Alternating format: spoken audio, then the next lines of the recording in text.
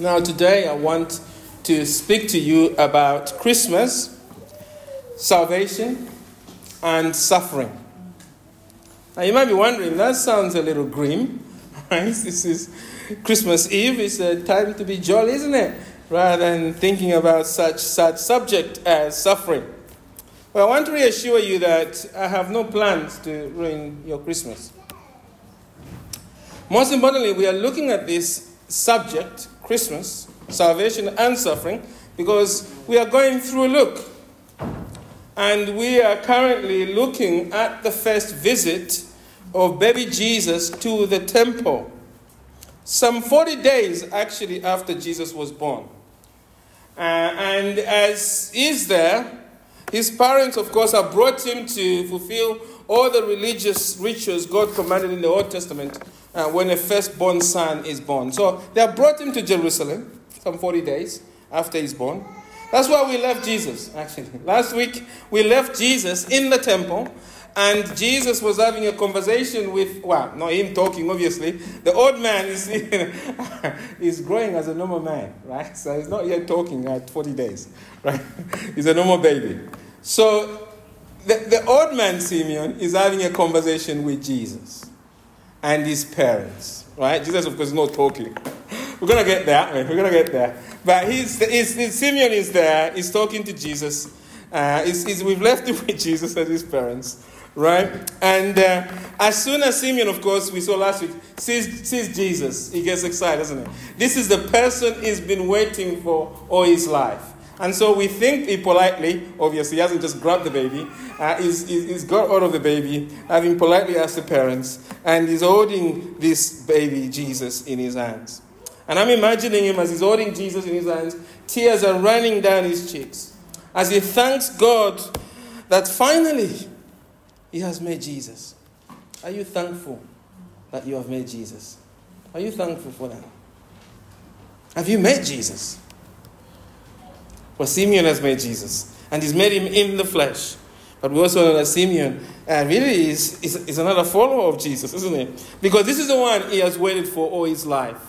And so we read last week, verse 29 to 33. Hear what Simeon says as he's holding Jesus. Lord, now you are letting your servant depart in peace, according to your word. For my eyes have seen your salvation, that you are prepared in the presence of all peoples, a light for revelation to the Gentiles and for glory to your people Israel. And then Luke says, and his father and his mother marveled at what was said about him. Why? Because Simeon is saying to God, I am now ready to die. Why? Because this baby in my arms, this baby I'm looking at, this baby Jesus who has been born, is the answer to all my longings, to all my desires. He's not just an answer to my desires, he's an answer to the longings of Israel. Not just Israel, but he's going to be a light for the Gentiles. You, oh Lord, in this baby have come to serve us. And I've been pondering at that. Simeon is praying to God, but he's praying to the baby, isn't he? Because the baby is God's. Oh, the wonders of God's grace. We learned that, didn't we? Luke chapter 2, verse 25 to 33. We looked at it last week. And we said it is teaching us that Jesus is God's gift of lasting comfort to us. Is a gift of lasting comfort to us. To have Jesus is to have all the comfort you need, friend. All the comfort you need in life. If you have Jesus, you lack nothing. The question for you this morning is, do you have Jesus or not? So that's where we left off. He's holding the baby, right? Today we are continuing. He's still talking, and he now, I think, hopefully, he's handing back the baby, right? He now speaks directly to the parents in verse 34 to 35.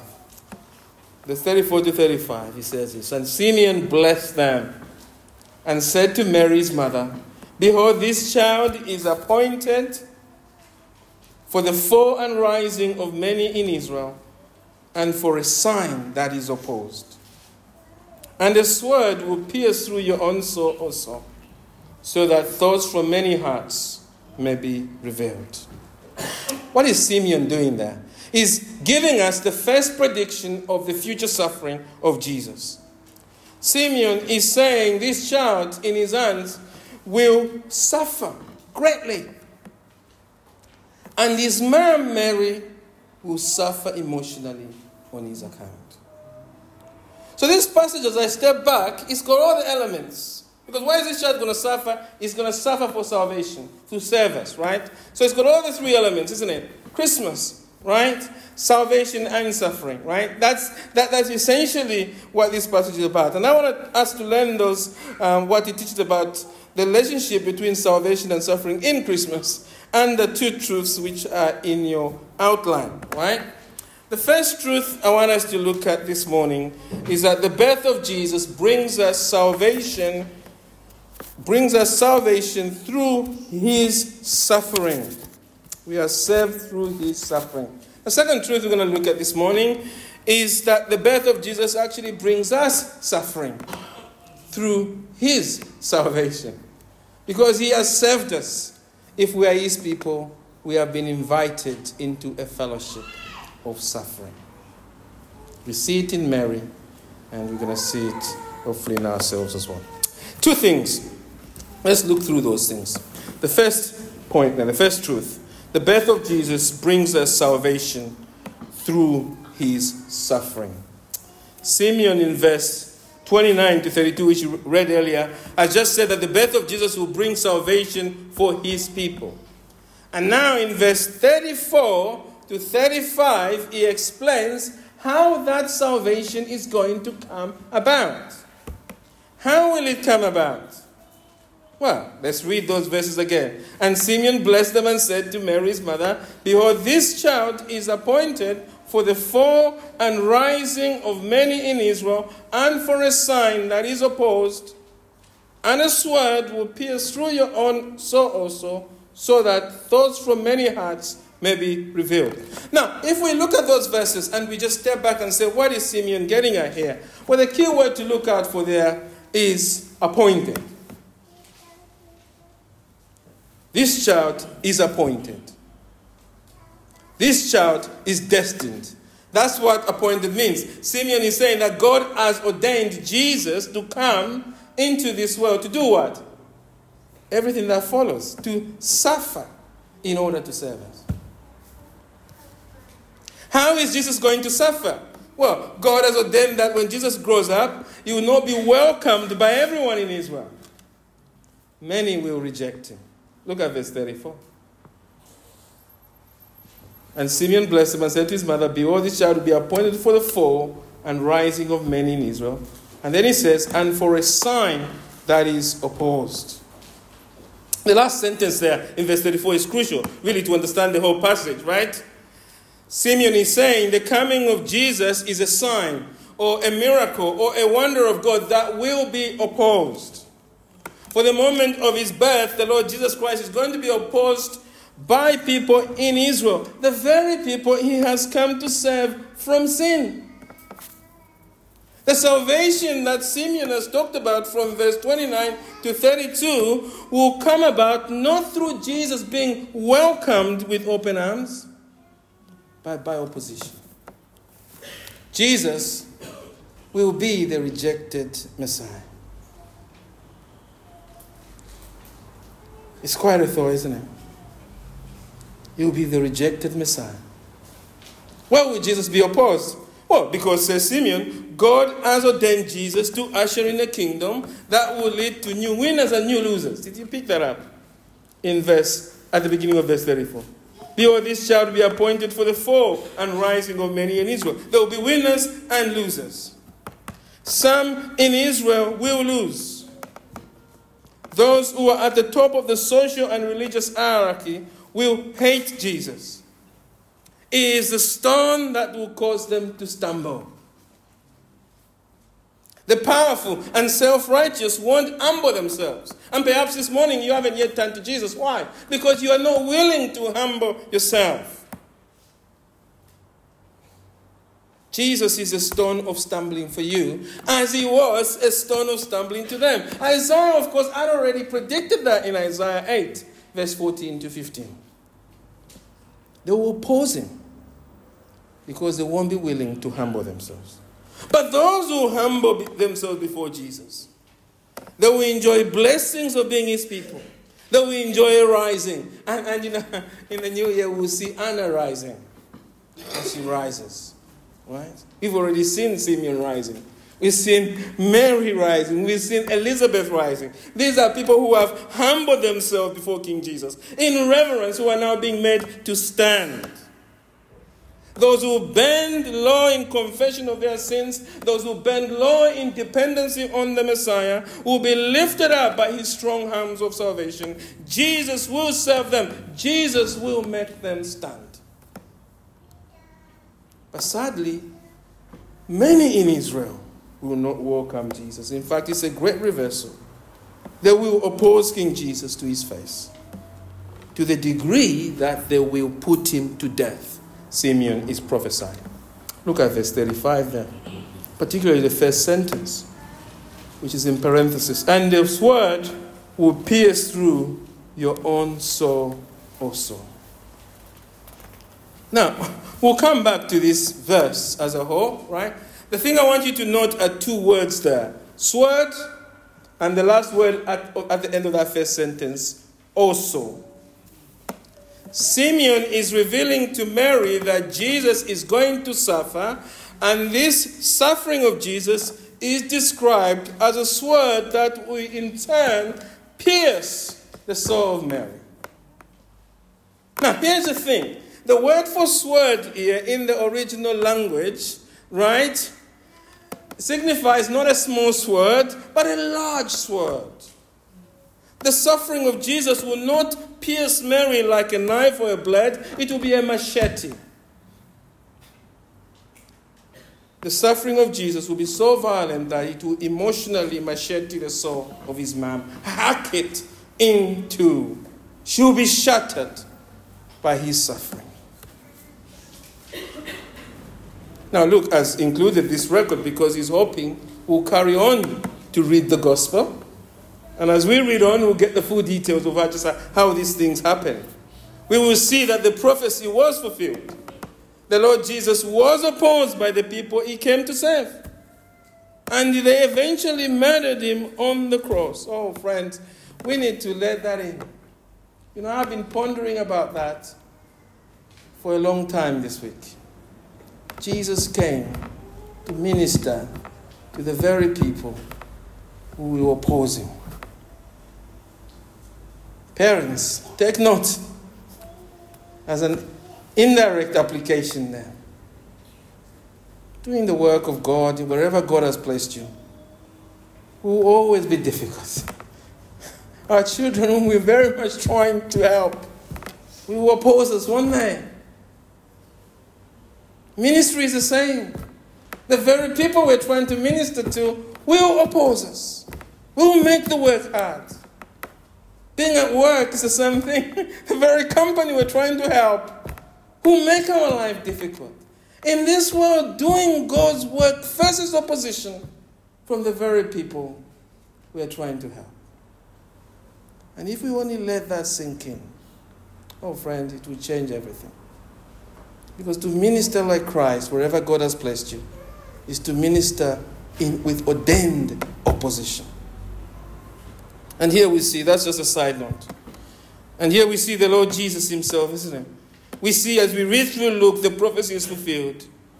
God gave this prophecy to Simeon, didn't he? To prepare Mary for the suffering of our dear son, Jesus. So that when that time came, she would persevere. We'll come to what that means for Mary and us. But the point I want you to see is that by including this Christmas prophecy in the middle of Christmas, right? Luke wants us to know from the start that our Lord Jesus Christ was born crucified. He was born crucified. Our Lord Jesus was born that first Christmas for the very purpose which is to suffer for your sins. To suffer at the hands of sinful people. To suffer at your hands. He came on a mission, because you're a human being, right? He came on a mission to die at your hands, for you. And amazingly, he did it as a sovereign appointment by God.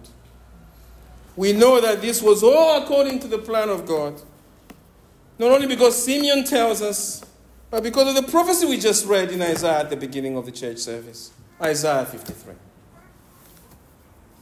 You know, friends, as I thought about this, I thought this is the most shocking. I need to let this sink into me. This is the most shocking truth of Christmas. God sent his Son in this world on a death mission, friend. What are you celebrating tomorrow? You're celebrating a death mission. Christ coming to die. And you know, he came knowing full well that evil men will lay their filthy hands on his sinless body. Knowing full well that he will be scorned, knowing full well he will be spat on, he will be rejected, and he will be put to the sword of the cross. Our Lord Jesus came willingly, friend. He willingly accepted this death mission.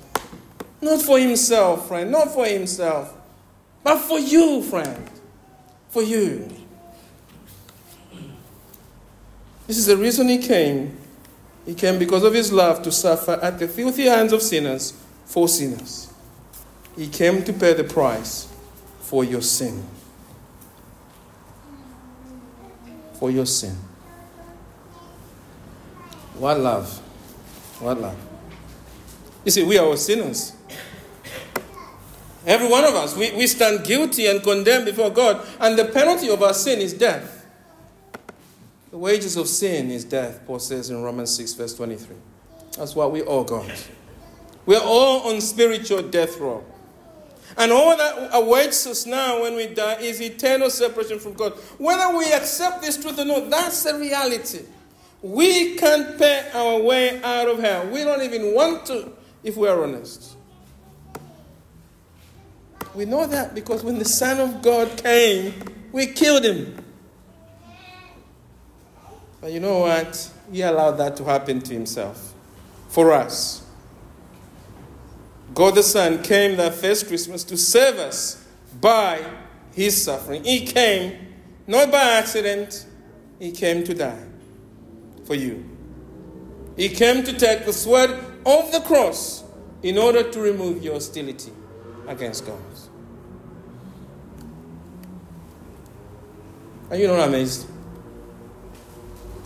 Does it not surprise you?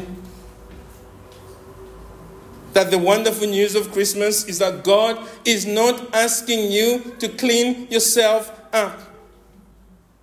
He's not asking you to make yourself holy. Some of you know I had a man this week come over to repair our cooker, and I asked him, how do we get to heaven? Oh, he says, well, Christianity teaches that we're going to tie ourselves up, we're going to do everything we can, and it's impossible, shall I tell you? It's impossible. What Christianity demands is irrational. And I said, have you read the Bible? That is irrational, but have you read the Bible? The Bible says God isn't asking you to make yourself righteous before him. You can't. The Bible makes it clear you can't. No, what God has done. God knows you're a sinner. He knows you can never be good enough for him. He knows that your best deeds are covered in the stench of your sin. So what has God done, friend? I ask. What has God done? Well, God, so rich in kindness, has intervened. He has come in Jesus. He has allowed our filthy, sinful hands to grab hold of him and to nail him to that cross of wood. He has willingly, oh Lord, willingly allowed evil men to kill him, to spit on him, to mock him, to brutalize his flesh and nail him to the cross. Why? For us, friend, for us. He did it for me, he did it for you. To pay the penalty for your sin. So that if you truly trust in his suffering for you, God will forgive your sins. And God will give you a new life. He will come and live in you, and he will adopt you into his family and give you a great eternal future in his kingdom. You will be delivered from darkness and into the kingdom of his beloved Son, the Lord Jesus Christ.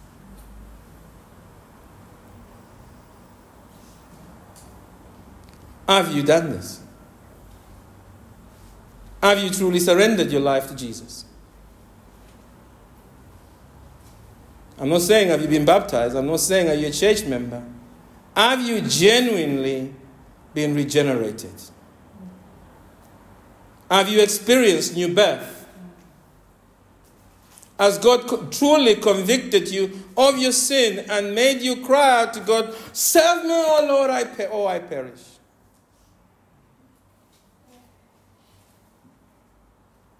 Have you cried out to Him based solely on the finished work of the Lord Jesus Christ?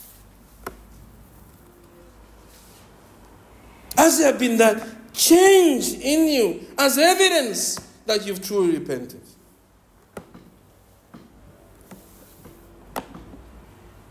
Can you see evidence that you have truly been saved?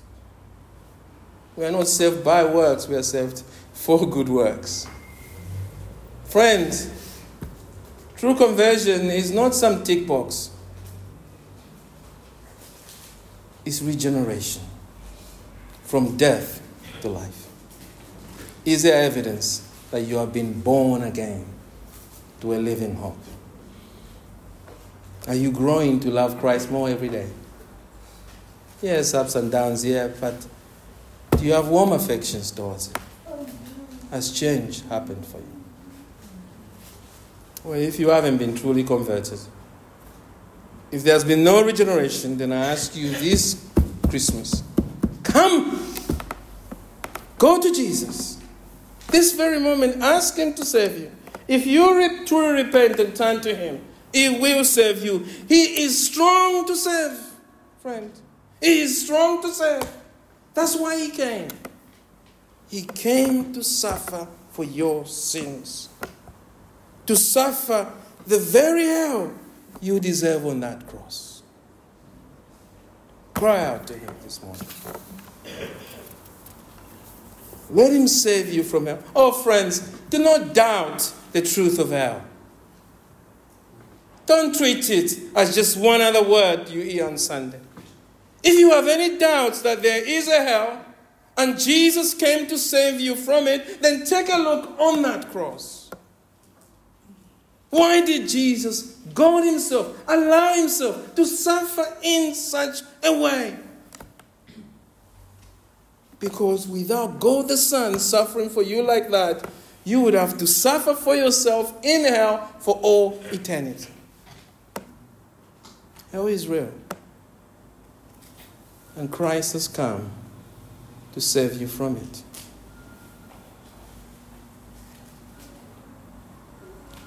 Turn to Jesus today and live. Cry out to Him to save you. This is why He came. He was born to bring you salvation through His suffering. Now, some of you here are already trusting in Jesus. I mean, truly trusting in Jesus. Is that you this morning? Then rejoice at the truth of Christmas. Christ was born to save you through His suffering. Oh, dear friends, did you not forget just how precious your life is before God? The Savior willingly came to suffer for you. He denied Himself for you. It is astonishing, isn't it? It should leave us speechless to think that God stripped Himself of all the robes of His glory that first Christmas on a mission to die for us. To think that God loves me so much that He was born in my flesh so that He could bear the punishment for my sins, me, Chola, for my sins, in His perfect body, in the body of the Christ man. Oh, friends, have you experienced the wonder of the cross? Have you looked at Jesus dying there for you? If you have, friends, then I ask you honestly, do you seriously need any more motivation from God to be faithful to your husband? Do you seriously need any more motivation from God to be faithful to your wife than the cross of Jesus? do you seriously need any more motivation from God to be a faithful, godly, committed Jesus or Jesus type parent than that Christ there was pierced for you? Do you need any more motivation, friend, to take your church membership seriously? Is it not enough that Christ was crushed for your sins? Does it not excite you that Christ was crushed for the church? And do you need any more comfort for your present suffering than the knowledge that Christ was born to suffer for your salvation? Oh, friend, if there is no motivation for these things, let us not waste our time here. Repent and live. Repent and live. You are not yet truly regenerate. If you cannot find comfort in the cross, then what is there left for you but the cross?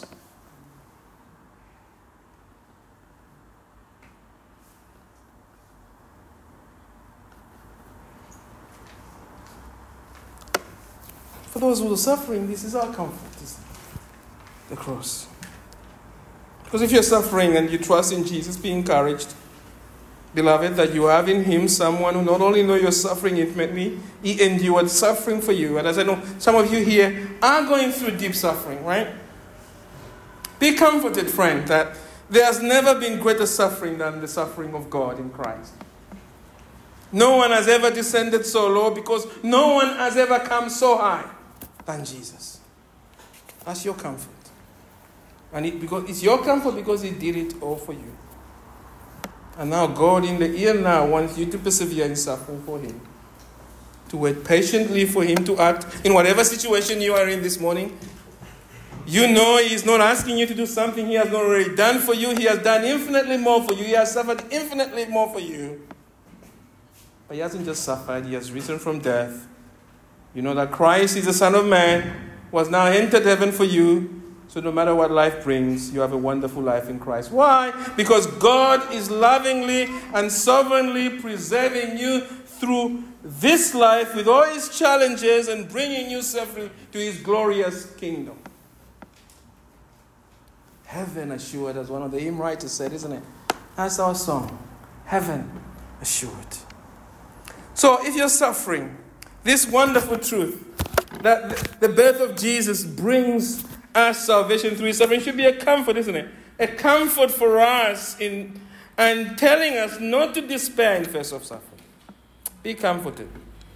Be comforted because of that. And be comforted because why? Because God is the one who has appointed us to suffer as he served people in Jesus. And this is a second truth. I only got two truths, and this is my second truth. The first truth is what? The birth of Jesus brings us salvation through his suffering. What's the second truth? The second truth is the birth of Jesus brings us suffering through his salvation. You know, many people think that the message of Christmas is that God has come to make us smile all the time. That's what many people think, right? Christmas for many people is a time to escape our sorrows. We see it in the adverts, don't we? This year, people are celebrating Christmas. Have you noticed that? It's big. I drive during the evenings and I always measure, it's just an economist in me, you have all of these things that you just see, the houses are always a clue to how society is doing. And this year, oh man, the lights are everywhere. On every corner. The country is happy. It's going to be happy. COVID, it's a nightmare we overcame. Praise the Lord. All right? And this is the first post-COVID Christmas genuinely. And people are excited. Maybe it's because Keir Starmer is around the corner. I'll leave you to decide. They're excited. They're celebrating, aren't they? There's nothing wrong with that. We should be rejoicing. People are able to celebrate Christmas without fear. Right? But the adverse seems to think Christmas is simply about the time to be jolly and feast. Apparently, that's what Jesus came to bring to this world, a time of constantly smiling. And you know what? This misguided view of Christmas means that many people are actually put off from celebrating Christmas. Or what they do is many people, including Christians, they pretend their way through Christmas. You know, Serena Bergman, writing in The Independent a few years ago, she said this: "I do wish Christmas wasn't so awful," she said. "Sorry to break it to you, but Christmas, no matter what John Lewis adverts have led us to believe, is a deeply cruel, elitist institution that needs to end. Christmas creates a painful sense of loss, inadequacy, and failure for many people." Now, you won't agree with everything she said, I hope. But at least, and you won't like the way she has put it across. But she has a point. Christmas is not a happy time for everyone. Because Christmas does not stop the precious in our lives. In fact, for many people, Christmas brings long, painful memories. So Serena is onto something there, right? But the problem with Serena's line of thinking is that our understanding of Christmas is flawed. She thinks that is Christmas. She thinks Christmas, as it's celebrated, is meant to be a time of pretending we are happy. Well, it's quite the opposite, friend. It's Christmas, salvation, and suffering.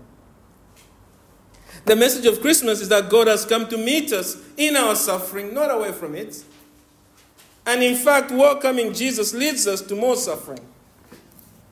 In fact, I would even go further. If you're suffering this Christmas, you are identifying more with the Christmas family, the first Christmas family, Mary and Joseph, and their experiences during that time, than anybody else.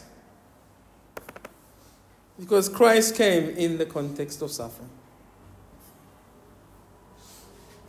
A rejected man from the beginning. And Herod, of course, will soon be after him. So we know that just from the Christmas narrative, but we see it also just, it was a life pattern. We see this in the final words of Simeon to Mary there in verse 35. That sentence, that a sword will pierce through your own soul also. We've talked about this. Notice that the words are in round brackets. What's that about?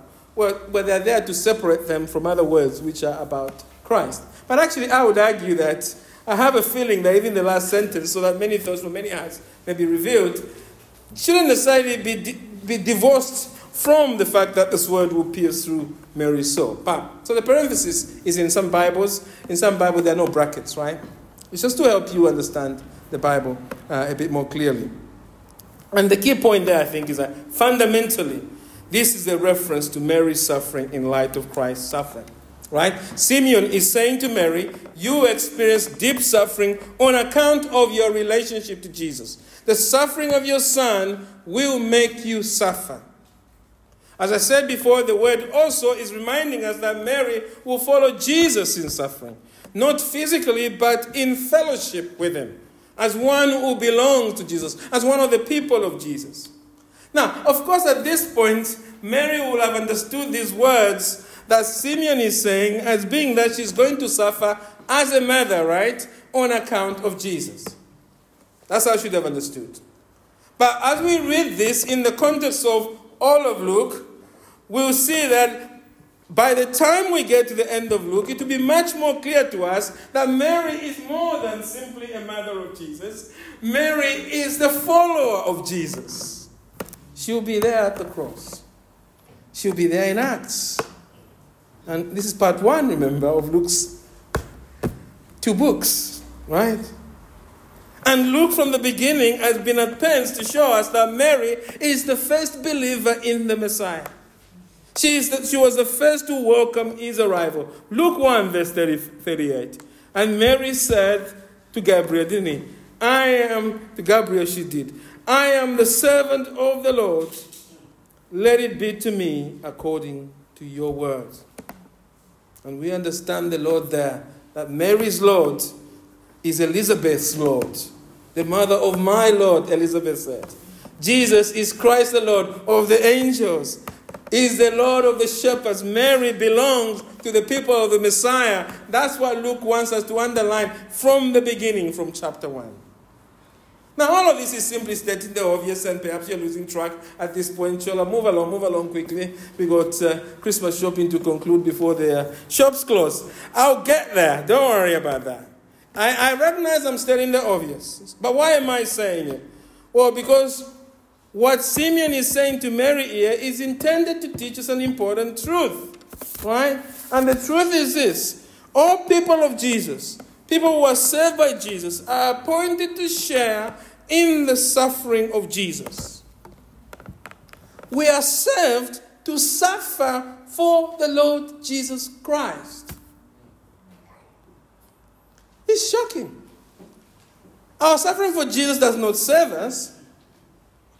Only the suffering of Christ saves us.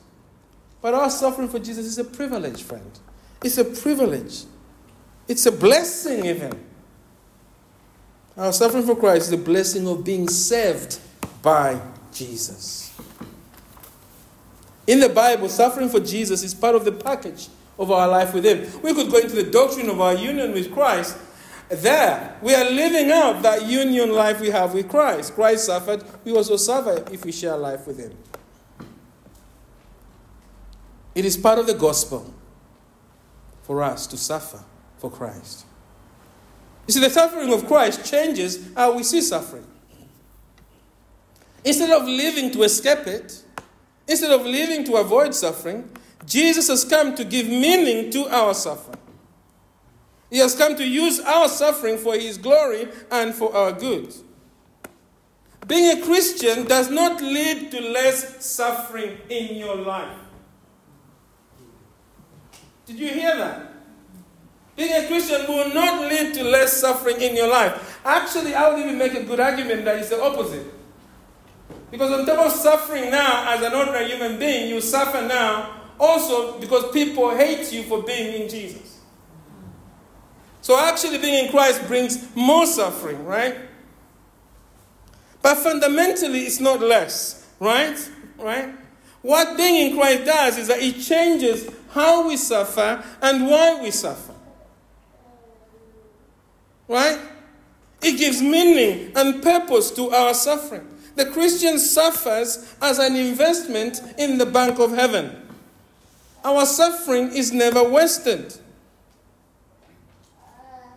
And we suffer with the comfort of our salvation assured.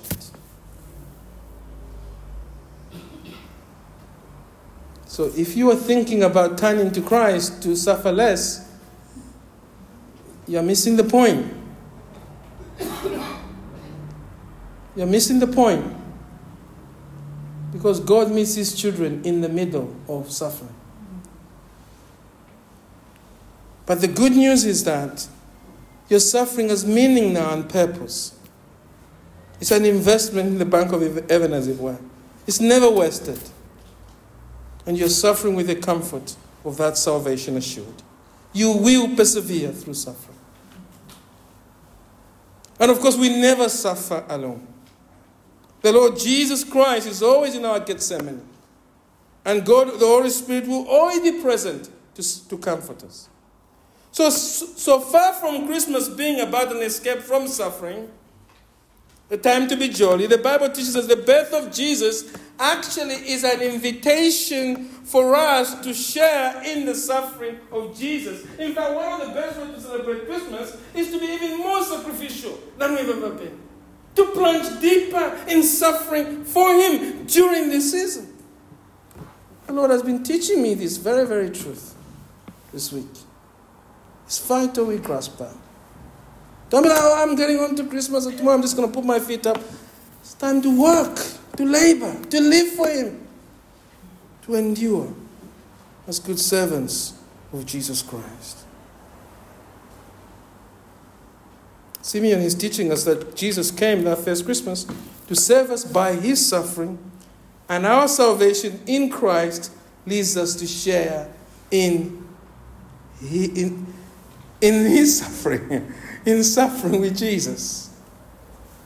So how should we respond to this truth? Well, Simply this. There's only one application to that. We must welcome it wholeheartedly as Mary did.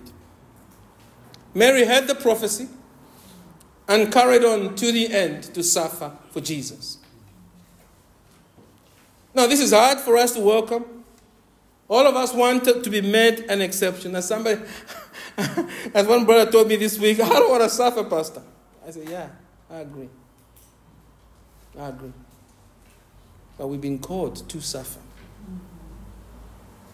We want God to make us the exception.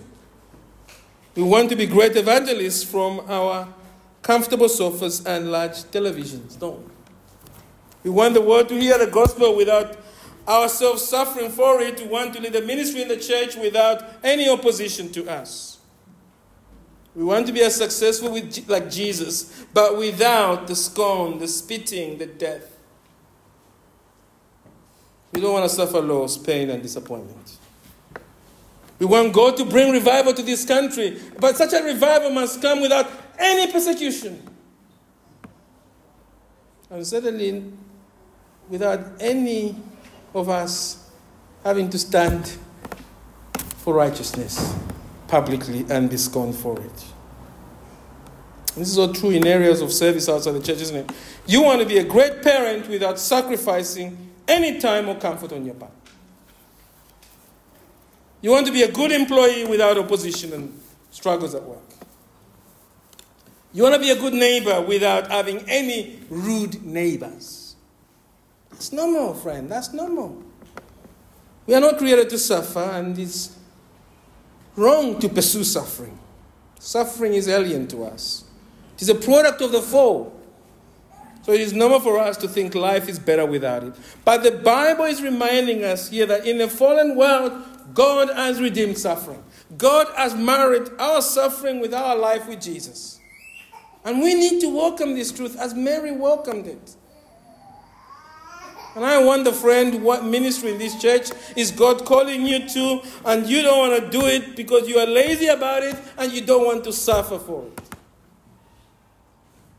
Think about your life outside the church. Where is God calling you to be His servant? And you just don't want to do it because it is hard or costly. Is it in your family? Is it in your place of work? Is it in your friendship? What situation is difficult and God wants you to suffer in it, but you don't want to do that? You just want to be lazy. You just want the comfort of this world. This morning, friend, answer the call to suffer like Mary. It is why Jesus came. Now I've thought about this. I'm completely diverted and I need to finish. But, I thought it occurred to me, what happened if Mary said no? This is not my portion. I think God in His providence would have found a way for Jesus to grow up perfectly still, be looked after, and still go to the cross. And Mary would have missed out at being the mother of sorrows, as some traditions call her. Would have missed out on the privilege of sharing in the suffering of Christ. This morning, let us answer the call like Mary. Let's not miss out. It's why Jesus came. He invited you to share the privilege of suffering for Him. So submit to Him. Be willing to suffer for Him. Now, to do that, you need to pray to Christ to make you more willing to do it, because it's hard for us to do that. We cannot make our hearts embrace suffering for Christ. Christ must bend our will to His. So let us pray specifically that God would bend our will to suffer for Him. Let us pray in particular that God will give us a grand vision of who Jesus is, that we would look at Christ and we will see that Christ is worth every inch of my suffering. You see, the key of being willing to suffer for Christ is to see Christ for who He is. Right? To be clear who we are suffering for and to see Him in His glory. Many of you would willingly let down your life for your children. You would. You would do that. Why? Because you're so clear in what that is involved. You do it for your grandkids. You won't spare anything for them.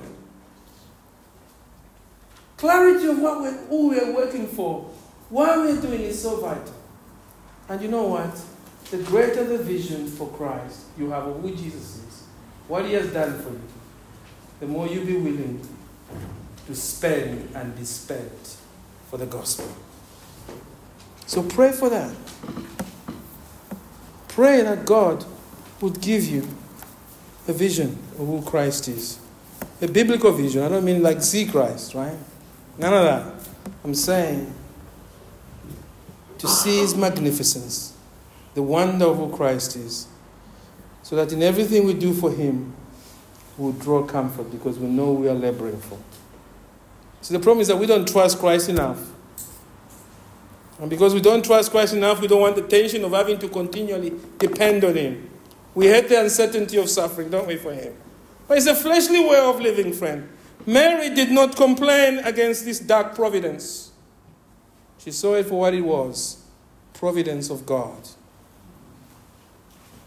And the sword will pierce, machete, through your own soul also. And I'm sure Mary said quietly, "Behold, I am the servant of the Lord." And we need to do the same. So let us pray that the Lord helps us to read his word, to sit under the preaching of his word, and to grow in meditating on the glory of Christ. So let me conclude, and we'll end. Let me conclude by just asking you a question. What will you be celebrating tomorrow? What will you be celebrating tomorrow? Well, Simeon has given you two things you are meant to celebrate tomorrow. First, you must celebrate that the birth of Jesus brings us salvation through his suffering. You must celebrate that the Lord Jesus has been born to suffer for our sin. Let this truth be on your hearts tomorrow, friend. Let it be in your conversation with family and friends. You're going to have so many gospel opportunities tomorrow, and you have them today. I mean, as I said, they're just so everywhere. From repair people who come, from people you're bumping into. People are asking questions. Oh, I have never known people to ask questions of what's going on in the world than now. Start with that. Say that Jesus has come to bring salvation through his suffering. And if you still got Christmas cards to write, here's the practical thing. Write that. Don't just say Merry Christmas, Happy New Year, blah, blah, blah, blah. Get the gospel in the card, friend. And put that card through the doors of your neighbor. How easy is that? Christ came. That neighbor we don't really speak to, isn't it? Right? It's a good opportunity to do that. That's just simple, right? Celebrate that in advance by getting the card out, right? Secondly, let us celebrate that the birth of Jesus brings us suffering through his salvation. I'm not saying let us celebrate suffering. There's nothing good in suffering in of itself. Suffering only brings blessing when married to Christ as a privilege, right? So what I mean is that let us celebrate that because Christ has come in our suffering in this world. In our world, our suffering is no longer meaningless. So whatever is going on in our lives, we can celebrate. Whatever we are suffering, let us celebrate. Let us know that our suffering is now for his glory and for our good. I hope you will celebrate Christmas tomorrow, not by hiding your pain, even from family members, but by taking it to Jesus, by laying it down at his feet, and asking him then to help you be a good witness in the middle of your pain. And if God gives you grace, friend, if God gives you grace, and he will, willingly thank him that he has been at work through all your suffering in 2023 for his glory and for your good. Thank him by faith, even if you can't quite see just how he has been at work, because you believe that it is God who appointed your suffering for his glory and for your good. So those two things, the birth of Jesus brings us salvation through his suffering, and the birth of Jesus brings us suffering through his salvation. Well, may the Lord help us to celebrate the coming of his Son. Amen.